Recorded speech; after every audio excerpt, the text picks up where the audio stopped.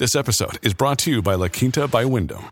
Your work can take you all over the place, like Texas. You've never been, but it's going to be great because you're staying at La Quinta by Wyndham. Their free Bright Side breakfast will give you energy for the day ahead. And after, you can unwind using their free high-speed Wi-Fi. Tonight, La Quinta. Tomorrow, you shine.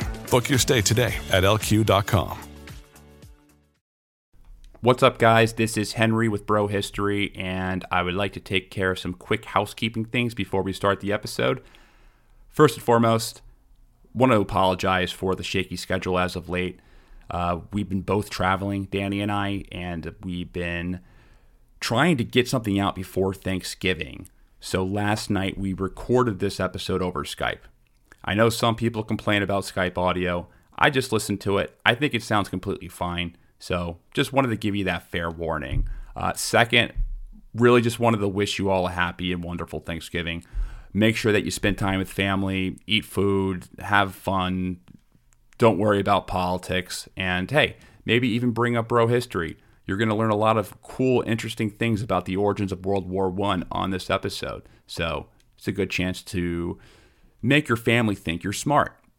But this is part 3 in our Origins of World War I series, or Causes of World War I series. So I hope you guys enjoy it.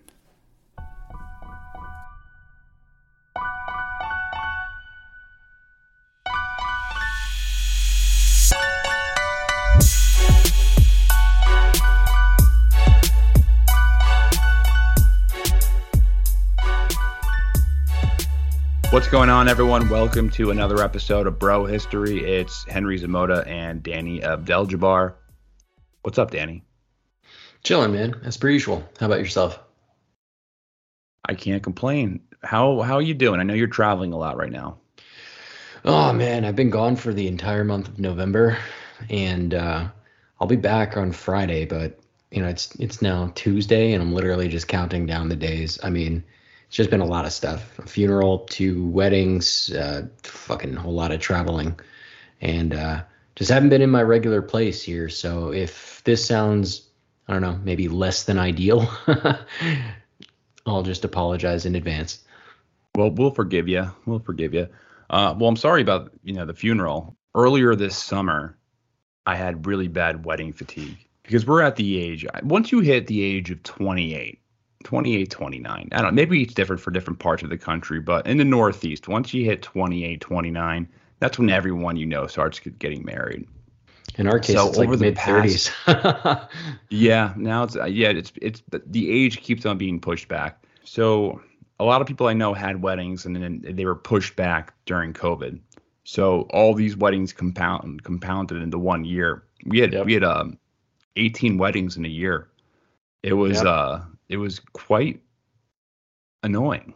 I didn't have quite as many. I had 10 this year, but keep in mind, I live in Puerto Rico now, so every wedding I go to is a destination wedding. Like, I can't just pop over in a car, All right, so let us talk about what we're talking about today. So over the past couple of weeks, we've been talking about the origins of World War I.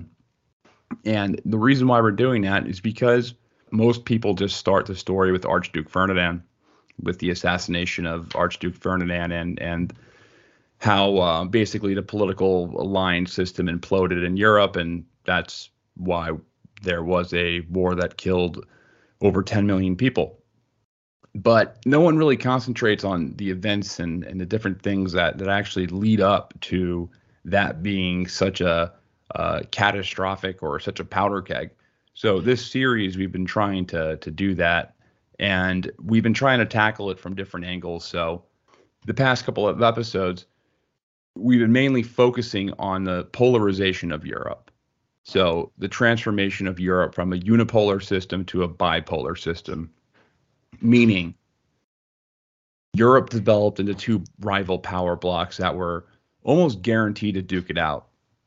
And by 1914, Europe was pretty much divided into 2 camps, the Entente, consisting of Britain, France, and Russia, and then the Central Powers, which were predominantly Germany and the Austro-Hungarian Empire. I mean, Italy was also part of this as well, but they went neutral when the war started, and they, eventually kind of backstabbed them and joined the Allies. But, this division is caused by a lot of different things, such as imperial rivalries in Africa and Asia, different, arms races that are going on between the British and the Germans. But most of all, it's really just caused by the creation of the United German State itself, because it instantly becomes the largest industrial power in Europe, and it becomes a really big rival to pretty much all of its neighbors. And the major problem for Germany was that they were geographically vulnerable. So it was sandwiched between a revanchist France on its western border and the Austro-Hungarian Empire and the Russian Empire on their eastern and southern border. So the number one policy goal for Germany, Otto von Bismarck, who was running the foreign policy in Germany, was to prevent a hostile coalition from forming on its borders. AKA, they wanted to keep France, whose land they had annexed in the creation of their state, from becoming allies with Austria-Hungary or Russia. Therefore, the strategy was to keep Austria-Hungary and Russia on good terms, so neither one of them would feel the need to join an alliance with France. However, there was a big challenge to this. Russia and Austria-Hungary had conflicting interests, and they had these conflicting interests and probably the most politically unstable part of Europe, if not the world. There's two hotspots going on right now in world politics. One of them is China, with the tensions between carving up different parts of the falling Qingdan. The other one is in the Balkans, with the same thing, with different powers kind of fighting for influence with the fall of the Ottoman Empire.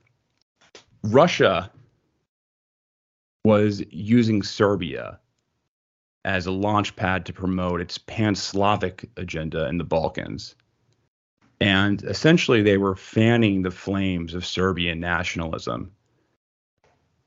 Serbia in the early 20th century, it was a mega cauldron for hyper nationalists, and these nationalists were pushing the idea of a greater Serbia, which was a pseudo mystical, ultra naturalist narrative based on the idea of restoring the old greater Serbia of the pre-Ottoman Empire.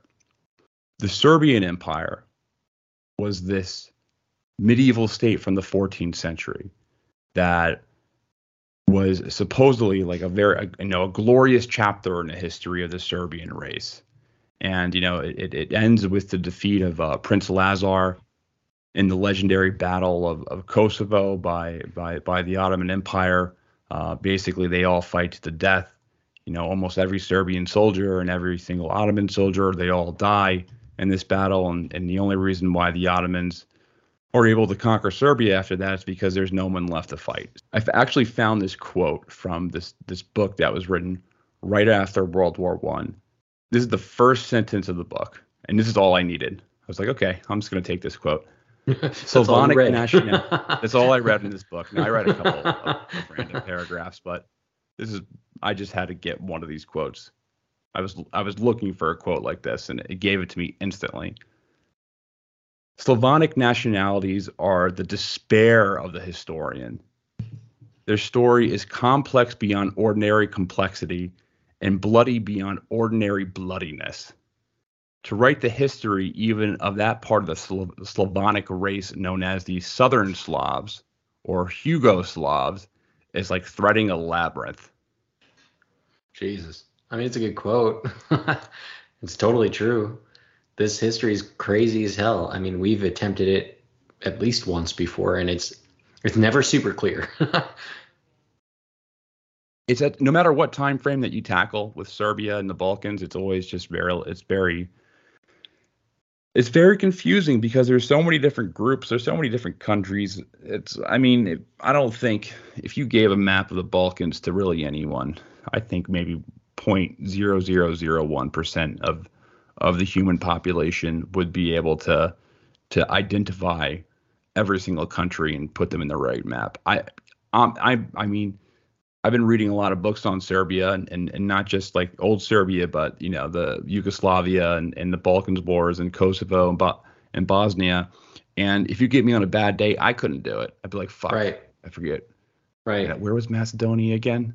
Shit. Like it's a complicated history. God, where was Albania placed again? God damn it. I know where Croatia is because it's by the beach. But it's complicated. It's a complicated history with a lot of war, with a lot of resentment, and a lot of shit that went on. It's a really fascinating history when you read it. Especially the pre-World War I era, the World War II era, where you have probably the most successful resistance to the Nazis anywhere in the world, with the Serbian partisan armies. It's the construction of Yugoslavia, the fall of Yugoslavia, the wars in Bosnia, the wars in Kosovo. It's just an extremely fascinating and rich history. On this episode, we're going to focus on some of the things that were going on in Serbia, which really led to Serbia being that giant hotspot in the world and being the powder keg that really started World War I. Basically, Serbia was the Ukraine of that era. Yeah. It was the Ukraine of that era. There's similarities, not just in that it was a hotspot, but also with different ethnic groups and border disputes and strong nationalism, having resentment of former powers or powers that were previously dominant over you, geopolitical struggles against two greater powers being Russia's involved in this, but also Austria-Hungary and the Ottomans are all involved, kind of pulling at the strings of Serbia. So there's a lot of similarities, and I would recommend studying this history if you want to get a more holistic view of what's going on in Ukraine. I think it would be helpful. But something that is at the core of Serbian nationalism in the 19th and 20th century was their historic struggle against the Muslim Turks. So in Serbian history, the Ottomans are these terrible tyrants. They tried to, erase the Orthodox Church.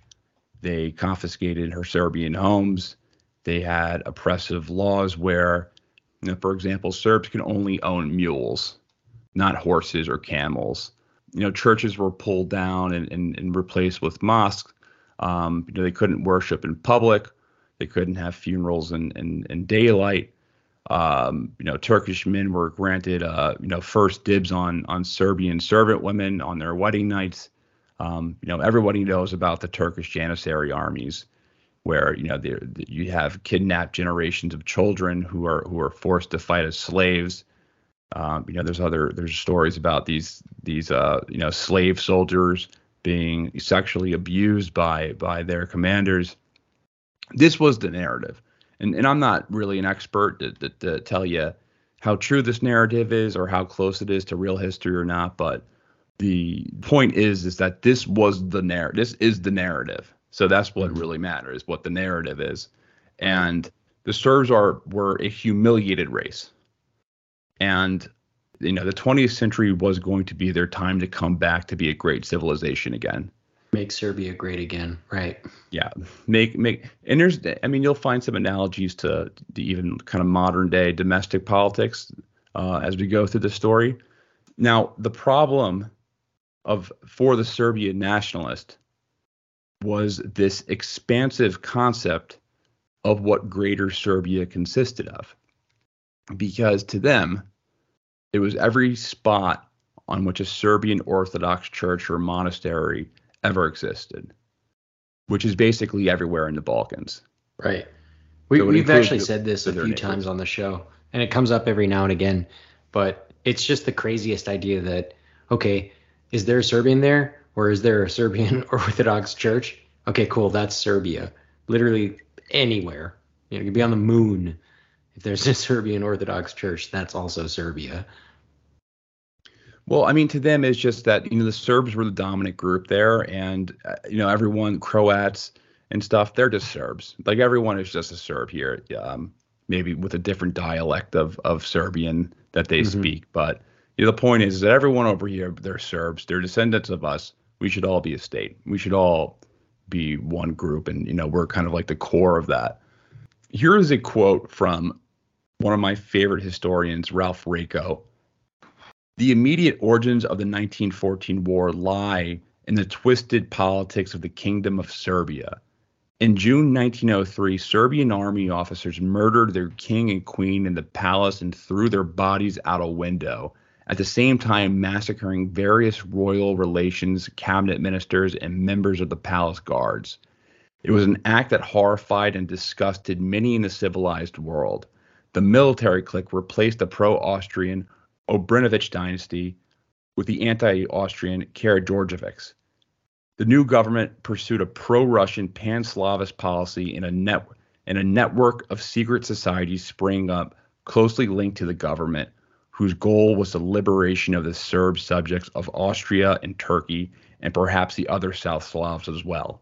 So I actually can't wait to talk about that murder, but we'll get to that later. Why don't we start off with what led up to the murder, and just so we can get some context on this, because I don't think anyone knows who the hell these two families are. So maybe you can explain. You shouldn't be expected to know who these two families. It's a very esoteric topic. I mean, I'm still having a hard time pronouncing their names, even though I practiced over and over again to do it. But the Obrenović dynasty and then the Karađorđević, they're kind of remind me of the Montagues and the Capillaris. What the hell are they in the Capulets and the Montagues? Yeah. That they have that dynamic. Or what's that old those rednecks, those rednecks who would like shoot each other and had a generation long rivalry. The Beverly Hillbillies. I don't remember the names of the two families, but yeah, I know. No, they weren't the Beverly Hillbillies. The Beverly Hillbillies, the TV show. I know what you're talking Beverly about. Beverly Hillbillies was a corny TV show made in the 70s. It had nothing to do with the two families that would. All right, I digress. The point is that these families were rivals and they hated each other's guts. Uh-huh. So in the early 1800s, and this is where we're going to start this, there is a wave of Serbian insurgencies against the local Turkish Janissaries. So this is, 1800s. The Turks still have control of the Balkans. These insurgencies, what they really do is they really just mark the beginning of the end for the Ottoman Empire, in Europe at the very least, in the Balkans. And the most famous of these rebellion leaders was a man named George Petrović. And his name was, he was called Karađorđe, or Black George was his nickname. And he seizes Belgrade in 1806. Belgrade is the capital of Serbia. And Serbia, under Karađorđe, is free from the Ottomans for about 7 years until they come back. And, they reconquer the place. Karađorđe is sent to Austria in exile. And then 2 years later, there's another uprising. And this uprising is led by a man named Milos Obrenović. The difference between this rebellion and the previous one is this time the Serbians make a deal with the Ottomans where they basically get a level of autonomy, but are still considered a principality of the Ottomans. So after that, these Serbian exiles, they come home, and at this point they're coming from Russia or modern day Moldova, to be more specific.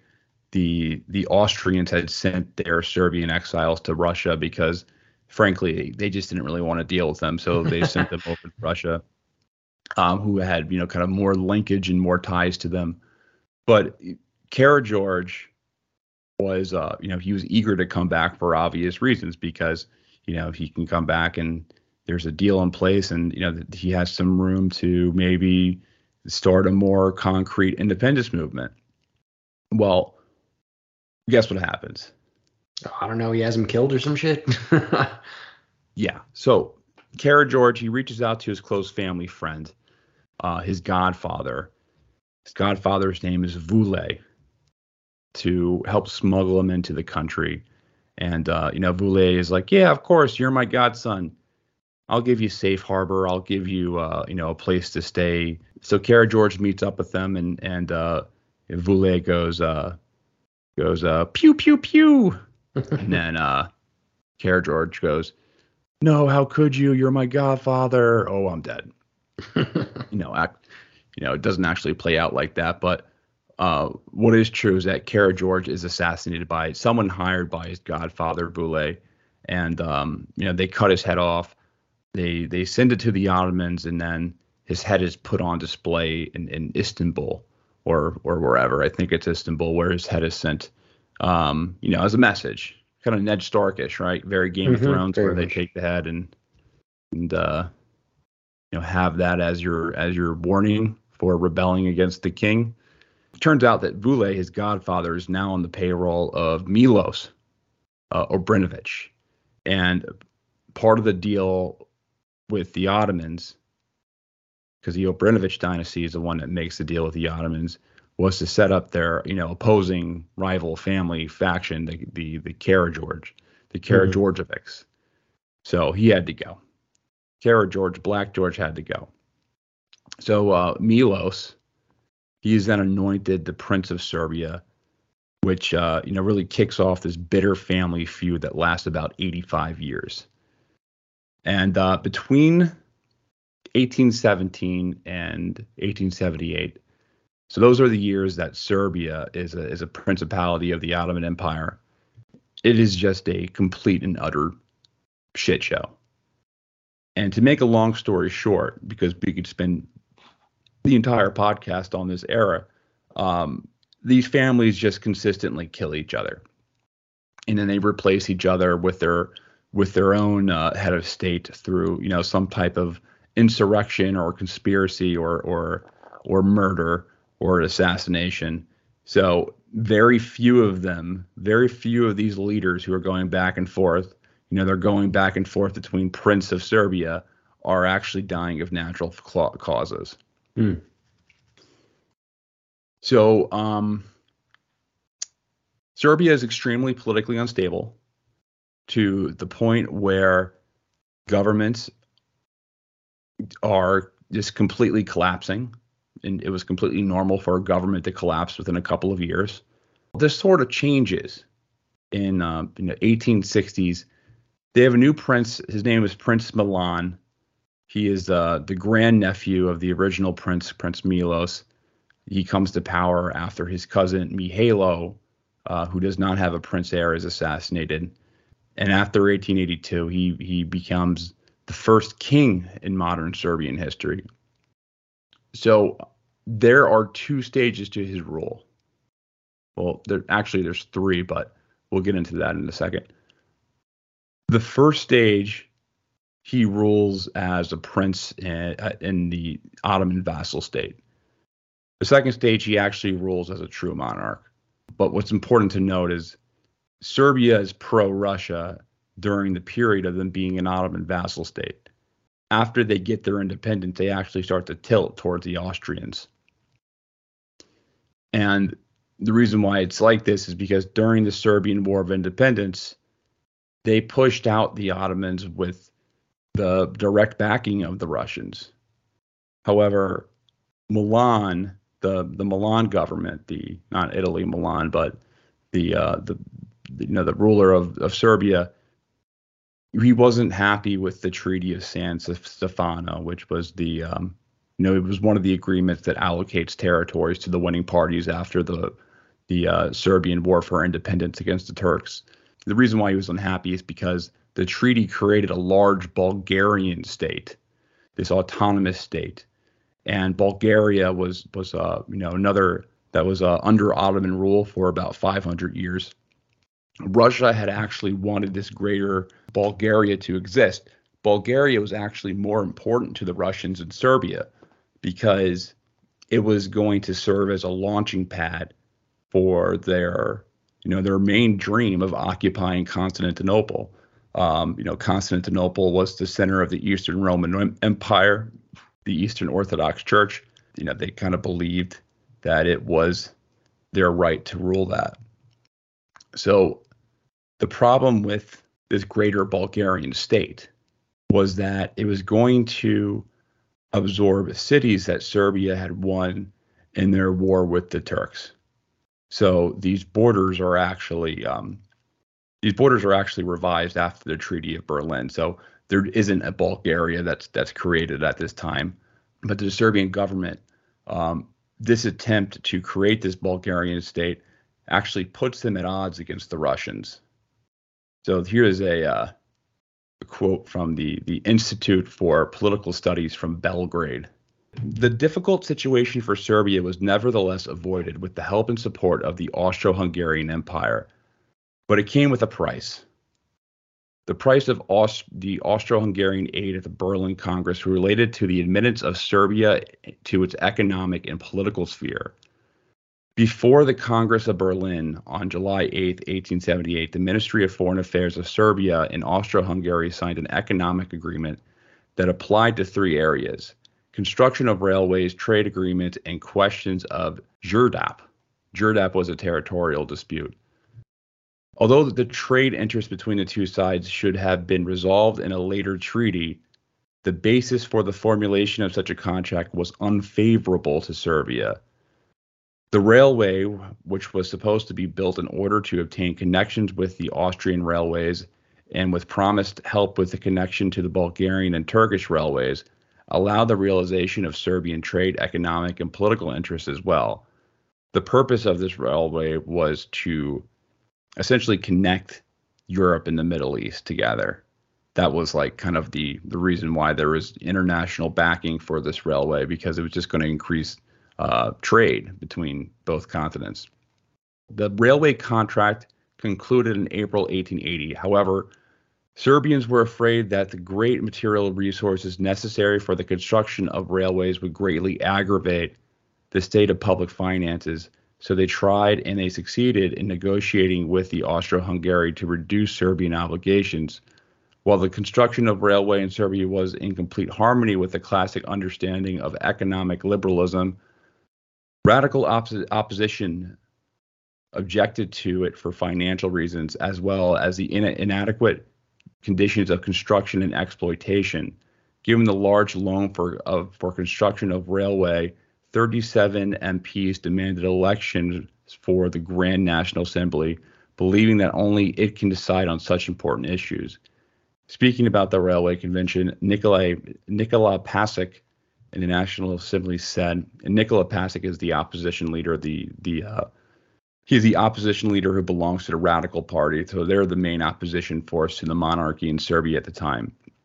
So they're kind of like they're kind of like they represent the peasant class. They represent the basically kind of like the normal folk, which Serbia had a lot of because it was primarily, an agricultural country. So the government emphasized that the railway promotes trade. The radicals explained that it improves the world trade, but not trade in Serbia. For the government, the railway is a modern achievement that contributes to linking the old and newly liberated parts of Serbia, as well as the inclusion of the country in the world economy, while quite the opposite for the radicals. It represented a massive economically inefficient cost, but also a threat to the independent development of a country.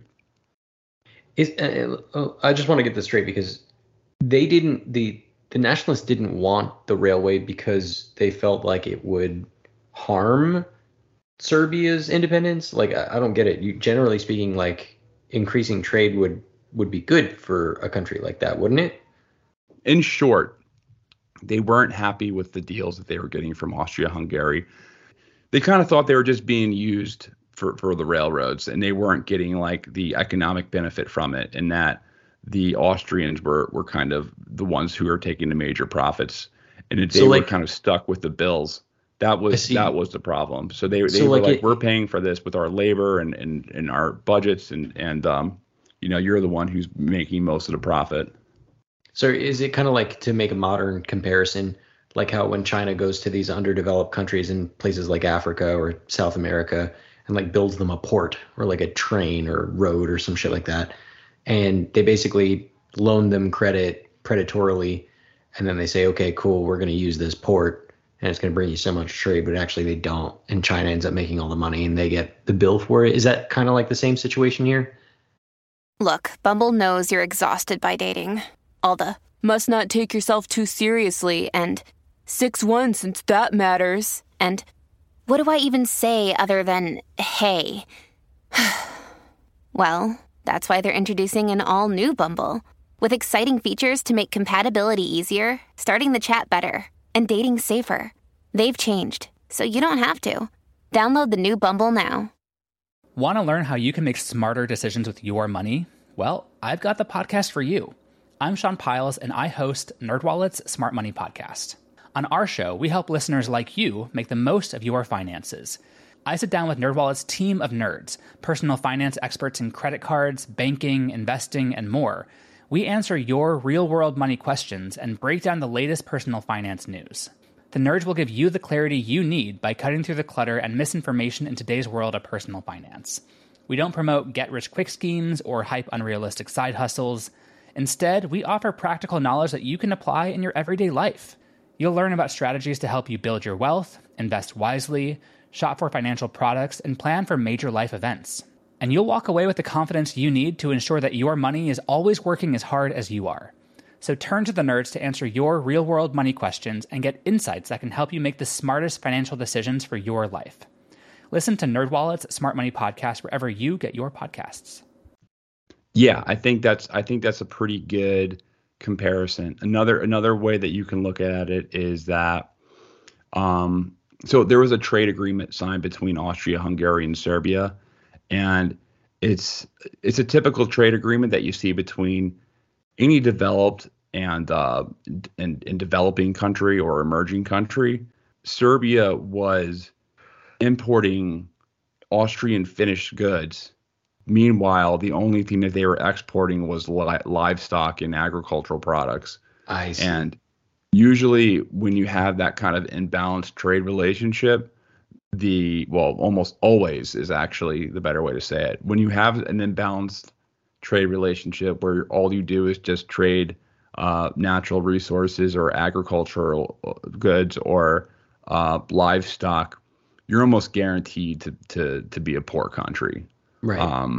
You're almost guaranteed to have like a worse living standard, and that's just around the world. If you just sell natural resources and sell commodities and you don't make things that other countries buy, then you're always going to have that kind of trade imbalance. So that was just one of the frictions between Serbia and Austria that's created through these kind of unfavorable financial deals that Serbia was kind of forced to go into. Right. And this was all set up by that guy Milan, right? Or at least his family. So it's the Obrenović dynasty, and again, the reason why they pursue policies because Russia was kind of their the major power that they looked to. So they reversed course and went Austria-Hungary because they were upset with Russia for kind of favoring this Bulgarian empire to the point where Milan, the Obrenović dynasty, hated Russia. Like they hated Russia because of that.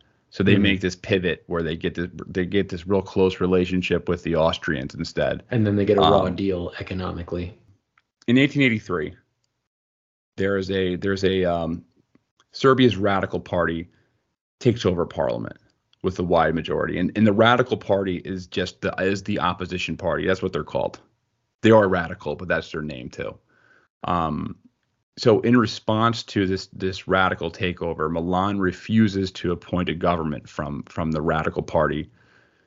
So what he does instead is he just creates his own cabinet of bureaucrats, which in turn, makes, when you bring in your own guys and you're an absolute monarchy, what that kind of does, the negative part of it is that all the mistakes that you're going to make in the future, they're all on you. There's no one else to blame. Mm-hmm. Which makes you a bigger target. So as a distraction to a lot of these domestic problems that are going on, because Serbia is very poor. At this time, they're extremely poor. They're among the poorest countries in Europe. Milan declares war on Bulgaria, and they go to war with Bulgaria over a border dispute. Really, Bulgaria declares their independence, or they officially declare a unified Bulgaria. But Bulgaria at this time is still technically a province of the Ottoman Empire. The Ottoman Empire is, again, falling apart at this time, so they don't have that much pull in Europe anymore. But the expectation was that while Serbia is going to invade from the west, the Ottomans are going to invade Bulgaria from the south. Well, what happens is that Serbia invades and then the Ottomans don't. So Serbia invades, they go in alone into Bulgaria, and they get whacked.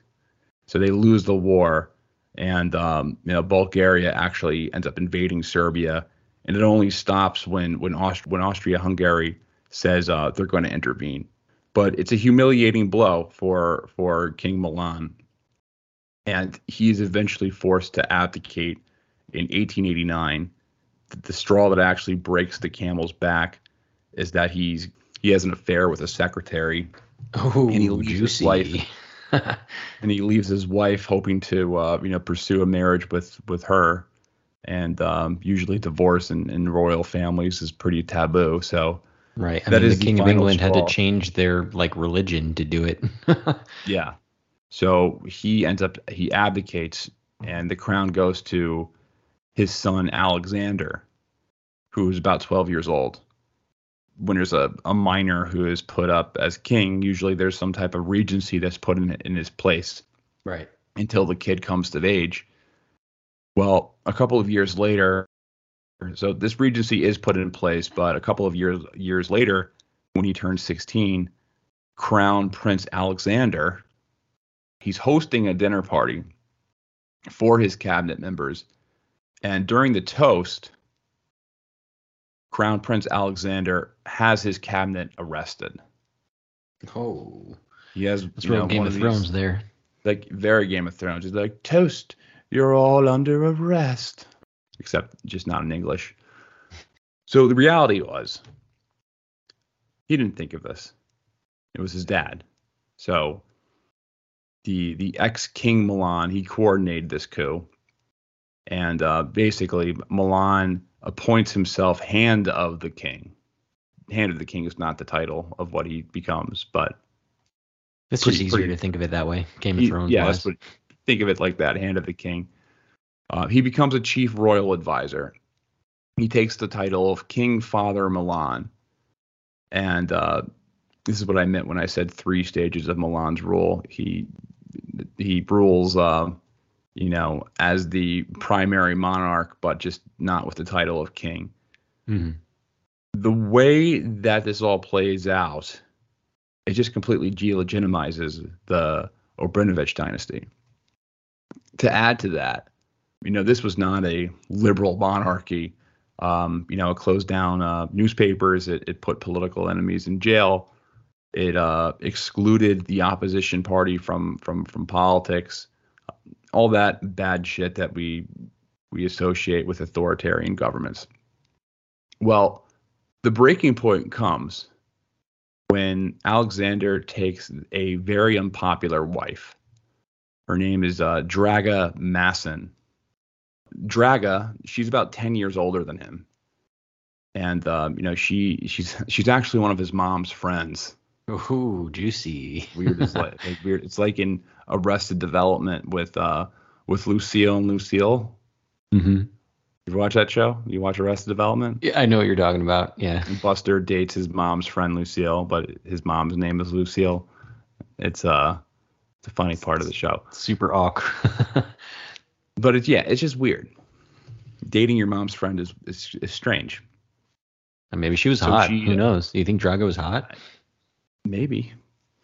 Well, she had the issue was more like even more so than her age is that she was alleged to have had numerous sexual affairs with people who were high up in the ministry.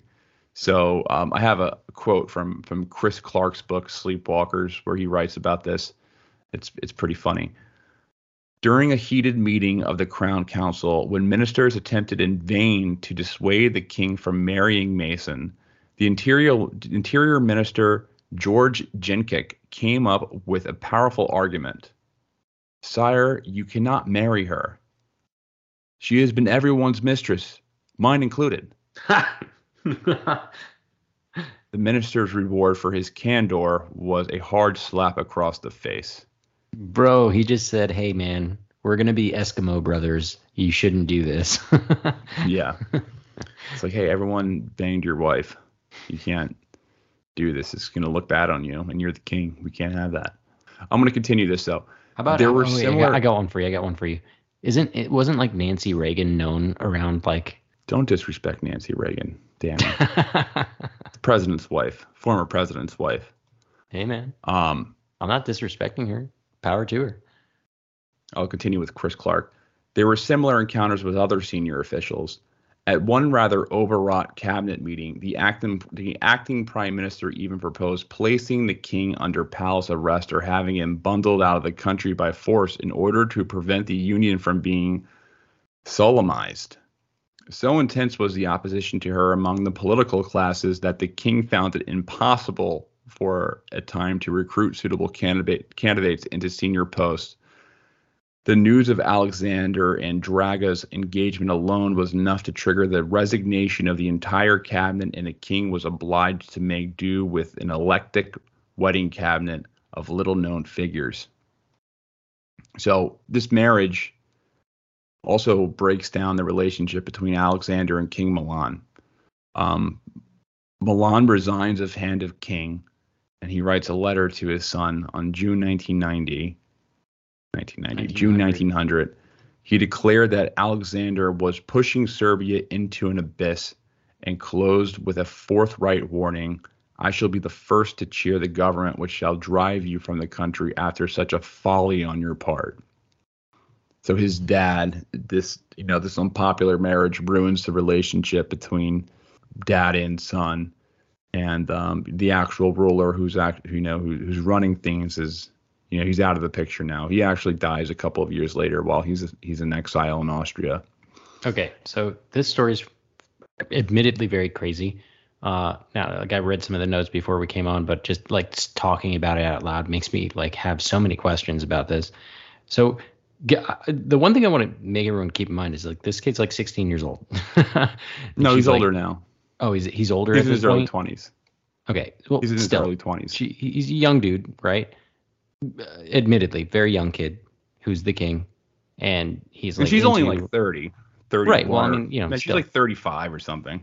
She's like his senior, right? His mom's friend, and so like the first thing I think of is like, are historians giving this girl a bad shake, and like maybe they were really in love and they're really like fucking around, and I don't know, who cares? I mean, I guess at this time people did care if women were sleeping around. It's not like 2020 or 2022 or whatever year we're in right now, so like that was frowned upon. But like I wonder how much of this was like exaggeration, and they just didn't like the fact that she was older, or didn't like the fact that I think she was like not anyone special, right? She wasn't anyone that would have furthered or advanced the Serbian crown in any way. So I just think about like today, like people hating on Meghan Markle because she's like a commoner, and like probably also a little bit of latent racism because she's brown skinned. I think it's more. I think it's less of a comparison with her. I think it's more of a comparison with King Edward and Wallace Simpson.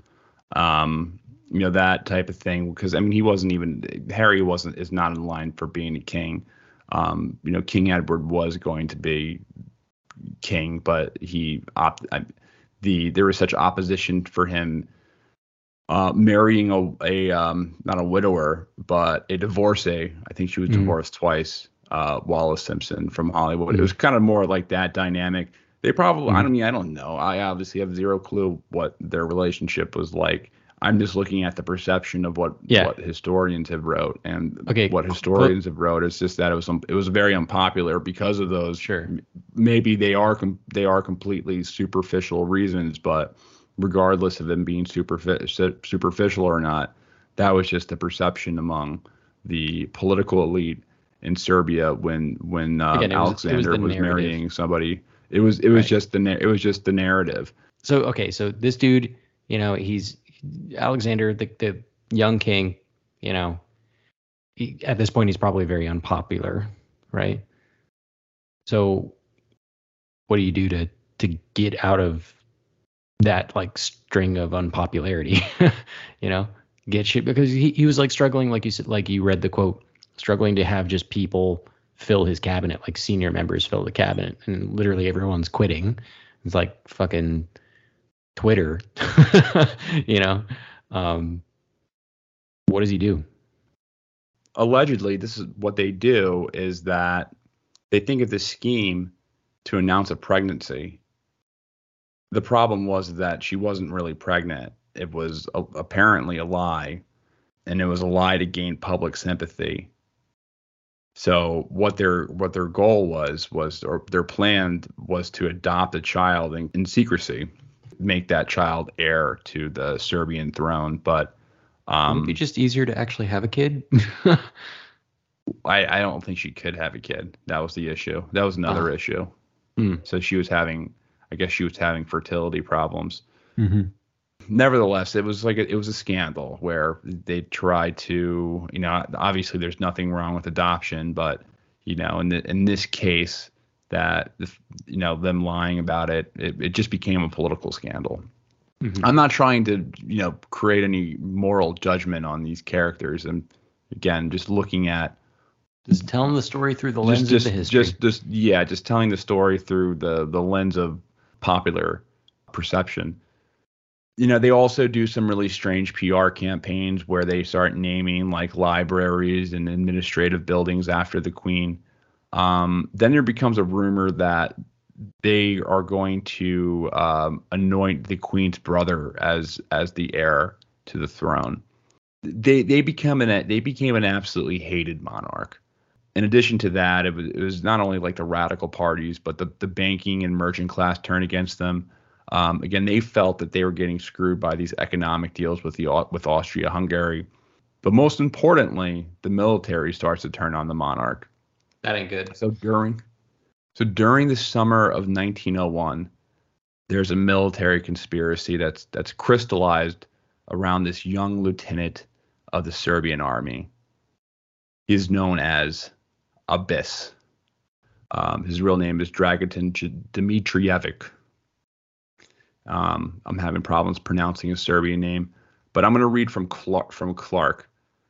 Abyss was made for the world a political conspiracy.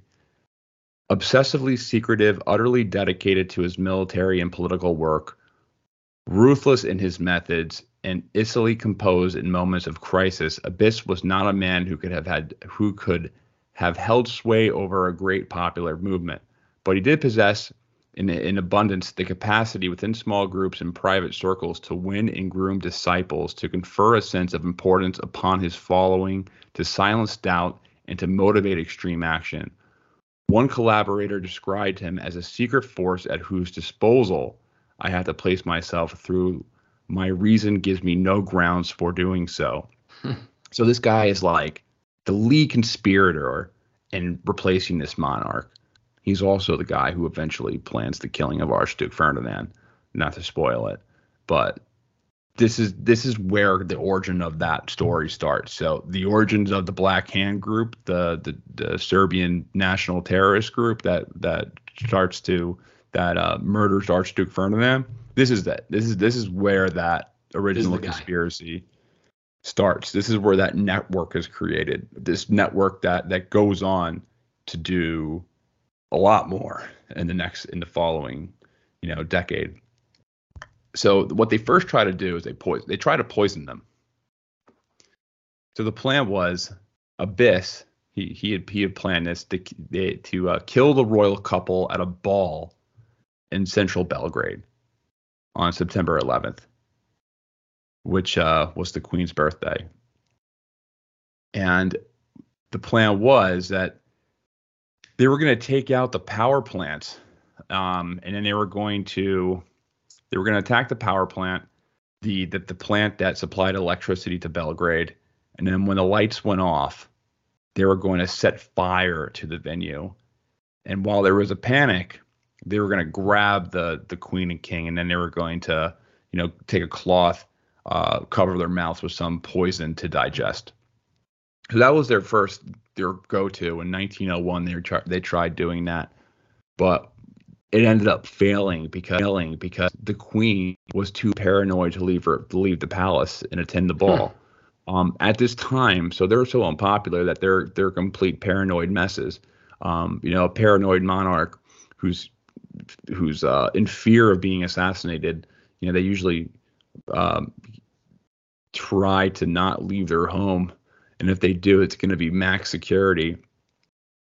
So that whole thing doesn't work out.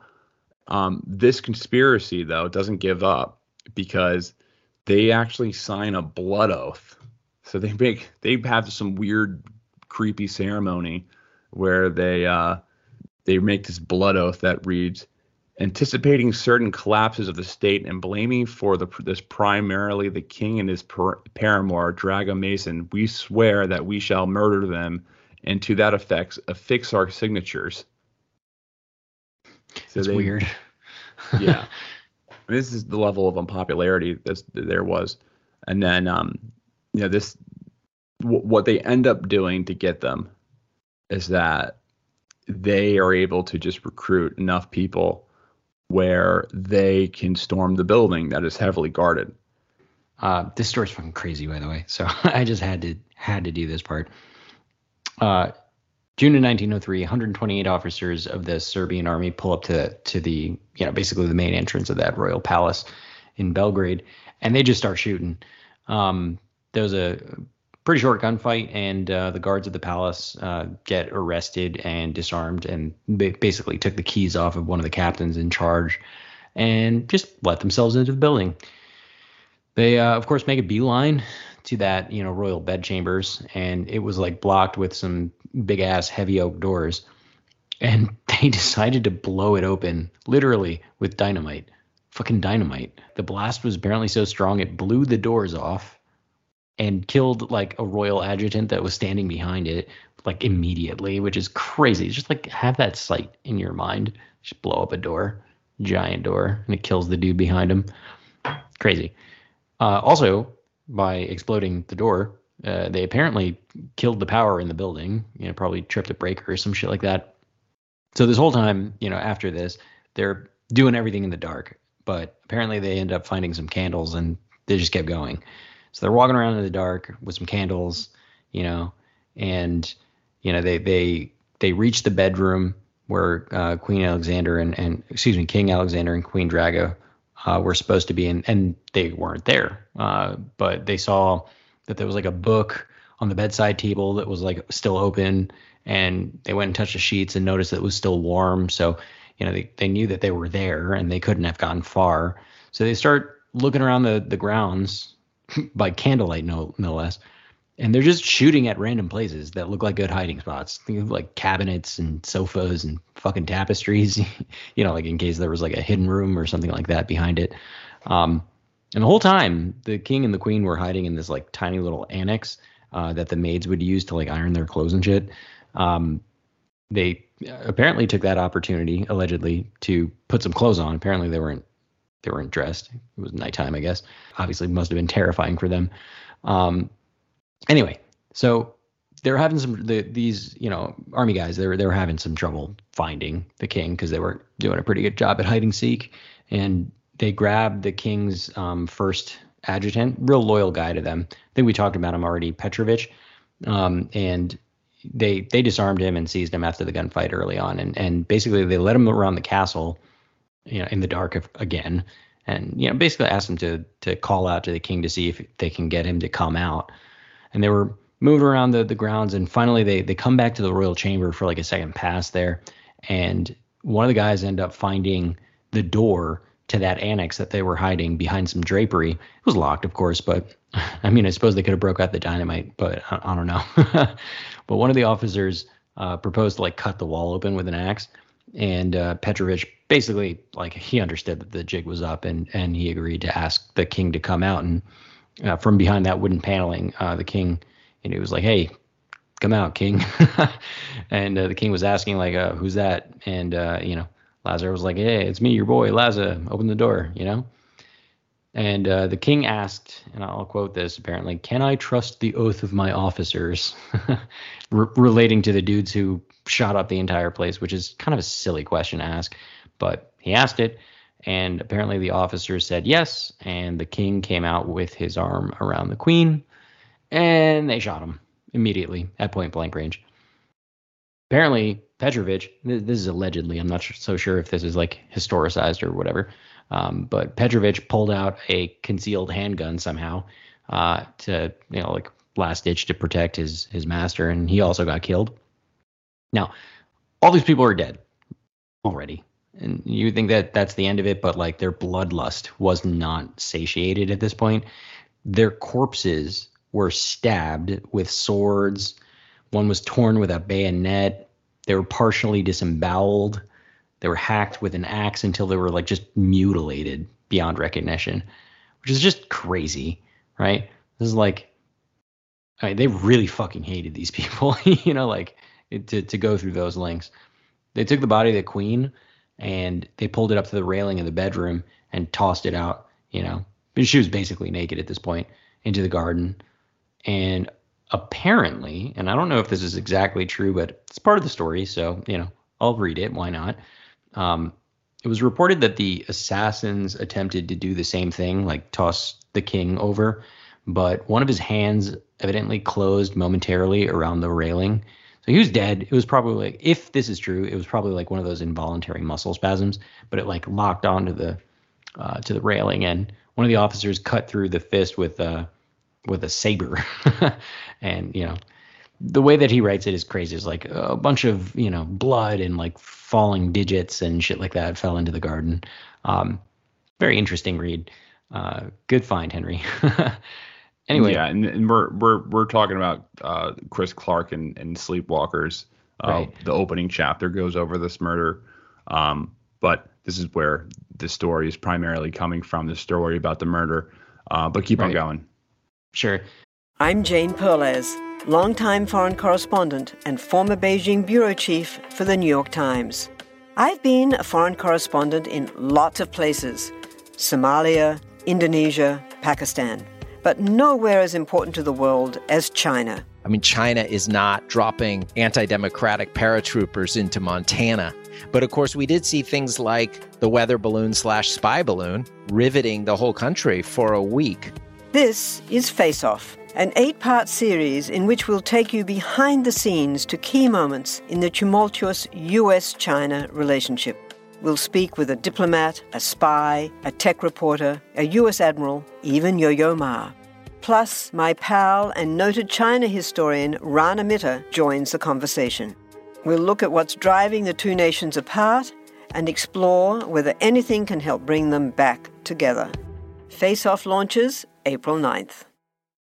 Some of us love history. Others used to or never did because history was presented as nothing but the rote memorization of names, dates, and facts. Basically, the story got left out, and that made history kind of suck. My name is Greg Jackson. I'm a university professor with a PhD in history, and bringing history to life is my passion. That's why I created my podcast, History That Doesn't Suck. I want to teach you everything you need to know about U.S. history, but I do so through stories. Let me tell you about George Washington begging his men not to mutiny against Congress, Clara Barton saving Union soldiers amid enemy fire, enslaved Frederick Douglass risking his life for liberty, and about so many other figures as their real experiences make industrialization, social movements, and even congressional debates and tax policy come to life. Subscribe to History That Doesn't Suck today, and join me, Professor Greg Jackson, every other week for a new episode, where I'd like to tell you a story.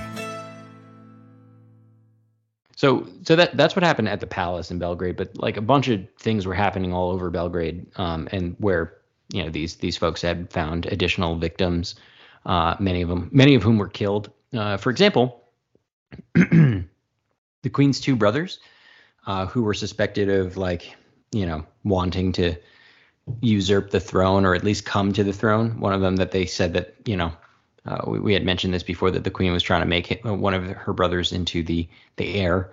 Those guys were taken to a guardhouse close to the palace, and they stabbed them. So those guys died. Assassins also broke into the apartments of the Prime Minister. Oh, Jesus, these names. Dmitria Markovich and the Minister of War, Milovan Pavlovich. They shot these dudes a lot. Pavlovich, in particular, got 25 rounds in his body. He ended up hiding in a wooden chest, so they just shot the shit out of the chest, and yeah, they killed him. The Interior Minister, Belimir Theodorovich, I think I did a good job with that one. He was shot, and they thought he was dead, but he actually later recovered from his wounds. And then all the other ministers that they found and they just placed under arrest. But basically, this was the end of the Obrenović dynasty that had ruled Serbia throughout most of the country's brief period as a modern independent state. Within just a couple hours, these guys basically announced that they ended the Obrenović line and the succession to the throne of Karađorđević, who was currently at the time living in Swiss exile. But yeah, that's the fucking story. And I think it's absolutely nuts. Yeah, and that's how this family feud concludes, with one being erased. The new government is led by the Karađorđević family. The new king doesn't actually lead them at all. He's just a figurehead. The statesman who's actually running this show is the leader of the Radical Party, so Nikola Pasic. And Pasic was deeply committed to the struggle for Serbian independence. So things like liberal constitutional ideas were brought into Serbia afterwards. So there was more freedom of the press and all those, I guess, better things. But with that came the idea of Serbian expansion, which was the entire Radical Party was hooked on this, the idea of the Greater Serbia and Serbia expansion. They were the party of peasants, and the best way to appeal, no disrespect, but the best way to appeal to the peasant class is through crude patriotism. But it was a popular idea. It's a feel-good idea. We're the best. We're an exceptional people. It gives you purpose. I can see why people will. I mean, we're talking about dreary times, and if you're a peasant and you're kind of out of the picture, it's empowering. It's a powerful idea that you're this kind of exceptional race, or this exceptional. You have this kind of exceptional destiny. So Pasic, he had been in exile in Russia prior. And while he was in Russia, he became a major player in the Pan-Slavic movement. And that's where the Pan-Slavic movements, they originate from Russia, and they make their way into Serbia. The Serbs are South Slavs, while the Russians are the East Slavs. And then, they look at the Poles and stuff as the West Slavs. But, they had this camaraderie and shared religion with the South Slavs, unlike the Western Slavs, who many had converted to Catholicism. There was something called the Draft Plan, this old foreign policy paper that was written in 1844, and Clark says, it would be difficult to overstate the influence of this document on generations of Serb politicians and patriots. In time, it became the Magna Carta of Serb nationalism. And the first commandment of Serbian policy was the principle of national unity, meaning the unification of all Serbs within the boundaries of a Serbian state, where, to pull this back to the beginning of the show, where a Serb dwells, that is Serbia. And this template that's used to create this larger, this greater Serbian state was the Serbian medieval empire, which covered the entirety of present-day Albania, most of Macedonia, and then all of central and northern Greece. They had argued that virtually all the inhabitants of these lands were essentially Serbs. So the new, and I guess maybe a modern way comparison, if you want to look at Russia, Russia will be like, hey, they're Russians. They just don't know they're Russians, type of thing. Right. When referring to Ukrainians, that is. Yeah. And Ukrainians do the same thing. Like, they're Ukrainians, they just don't know it. Yeah. You guys don't even know what you are. You're Ukrainians, you're Russians. It's a lot of it is pseudo. It's kind of pseudo history or pseudo science or whatever. Mm-hmm. And all of it is complicated. Period. I know we said this in the beginning. All of it is too complicated to really even boil down to one episode at all. Yeah. And that's why we're breaking this World War I origins episode into a bunch of episodes, so we can kind of flesh out. And we're not doing this part of the story enough justice, because there's so many other things that we're skipping and not probably concentrating on as much. But we're doing our best to get the main points across and not do a 50-hour audiobook. So also, these are the parts that we liked the most. So yeah, this is important. This is probably the most important thing to take from this, and what I'm trying to kind of combine together is all these things that we spoke about in the beginning, and all the things that we already know about Serbia and World War I. So first things first, there's hyper nationalism going on in Serbia, with this concept of Greater Serbia. Now, the new government created these secret committees, and these secret committees, they were sponsoring Serbian guerrilla movements in different parts of the Balkans. So these secret committees were ran by the regicide network that killed King Alexander, where they're the ones who are actually on the ground fostering these movements. So guys like Abyss are the ones who are on the ground and like mentoring and training young Serbian guerrillas. But there was a layer of plausible deniability. It's kind of like when the CIA, sponsors like death squads in Nicaragua, or sponsors like hardcore Muslim Brotherhood in Syria. There's a layer of plausible deniability with this, because after the coup in 1903 was so gruesome in Serbia that the public-facing part of the government kept their distance from the group that actually perpetrated the regicide.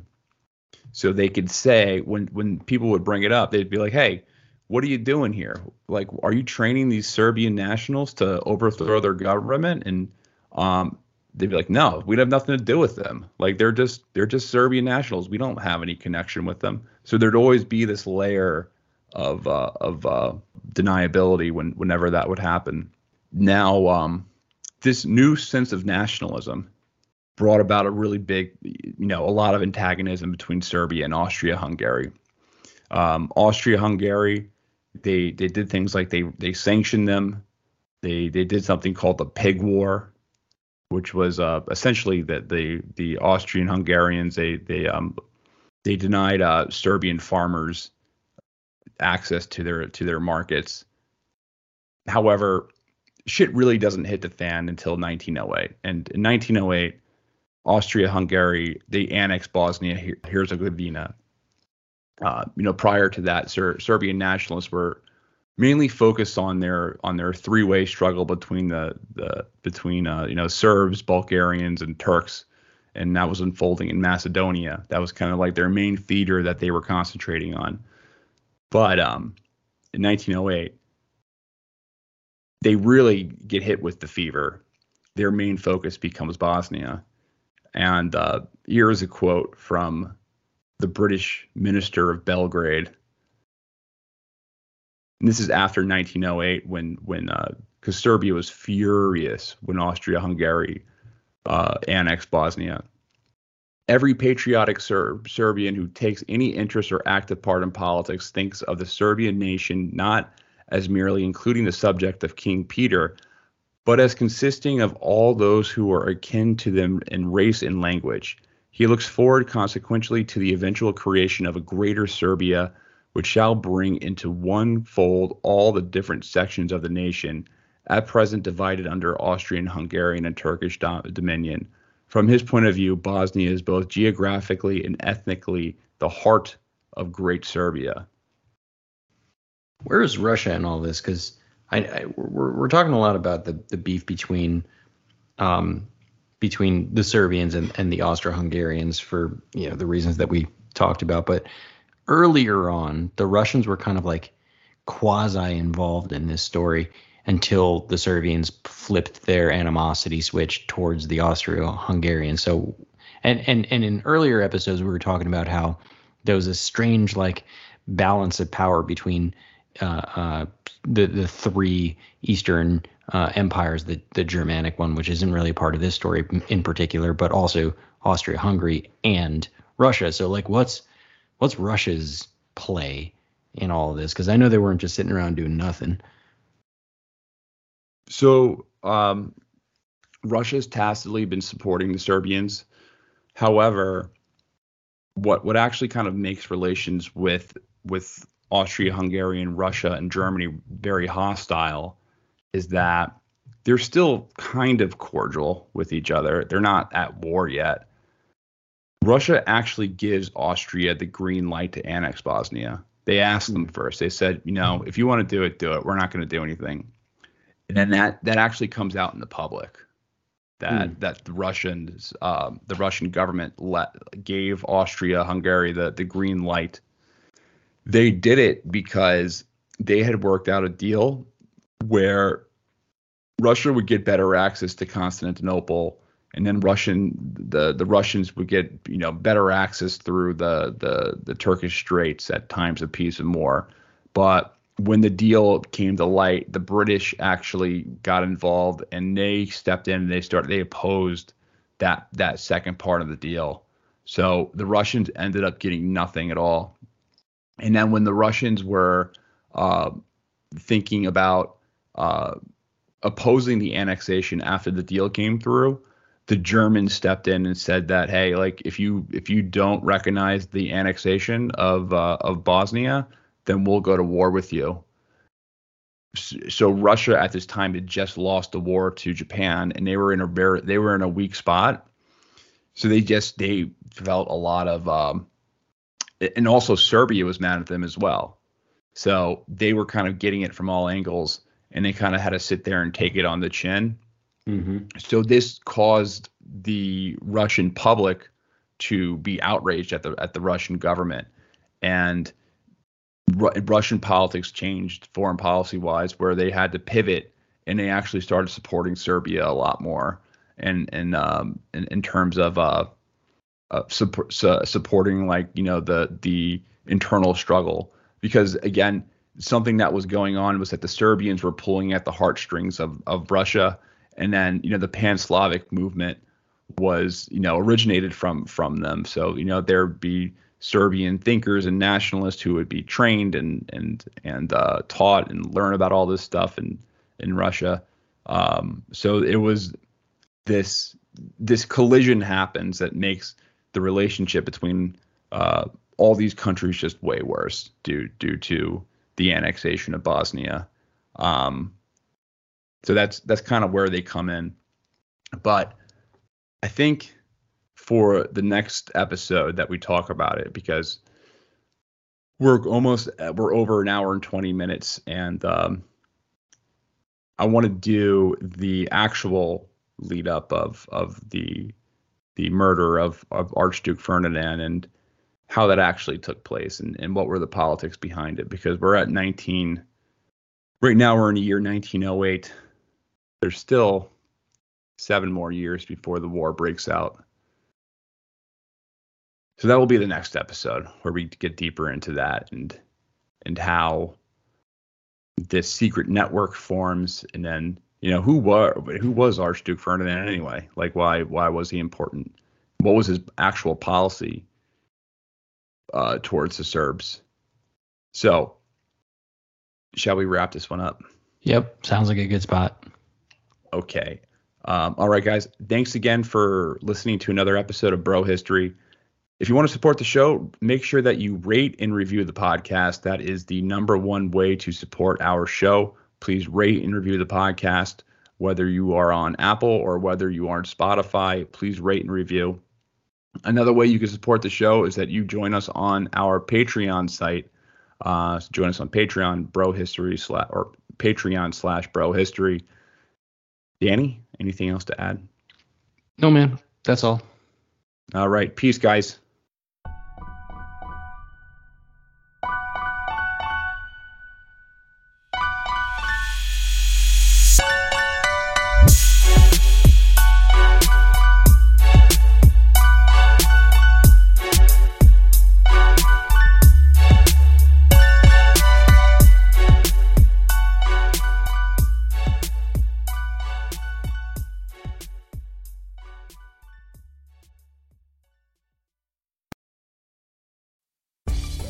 Spend less time staying in the know about all things gaming and more time actually watching and playing what you want with the IGN Daily Update podcast. All you need is a few minutes to hear the latest from IGN on the world of video games, movies, and television with news, previews, and reviews. So listen and subscribe to the IGN Daily Update wherever you get your podcasts. That's the IGN Daily Update, wherever you get your podcasts.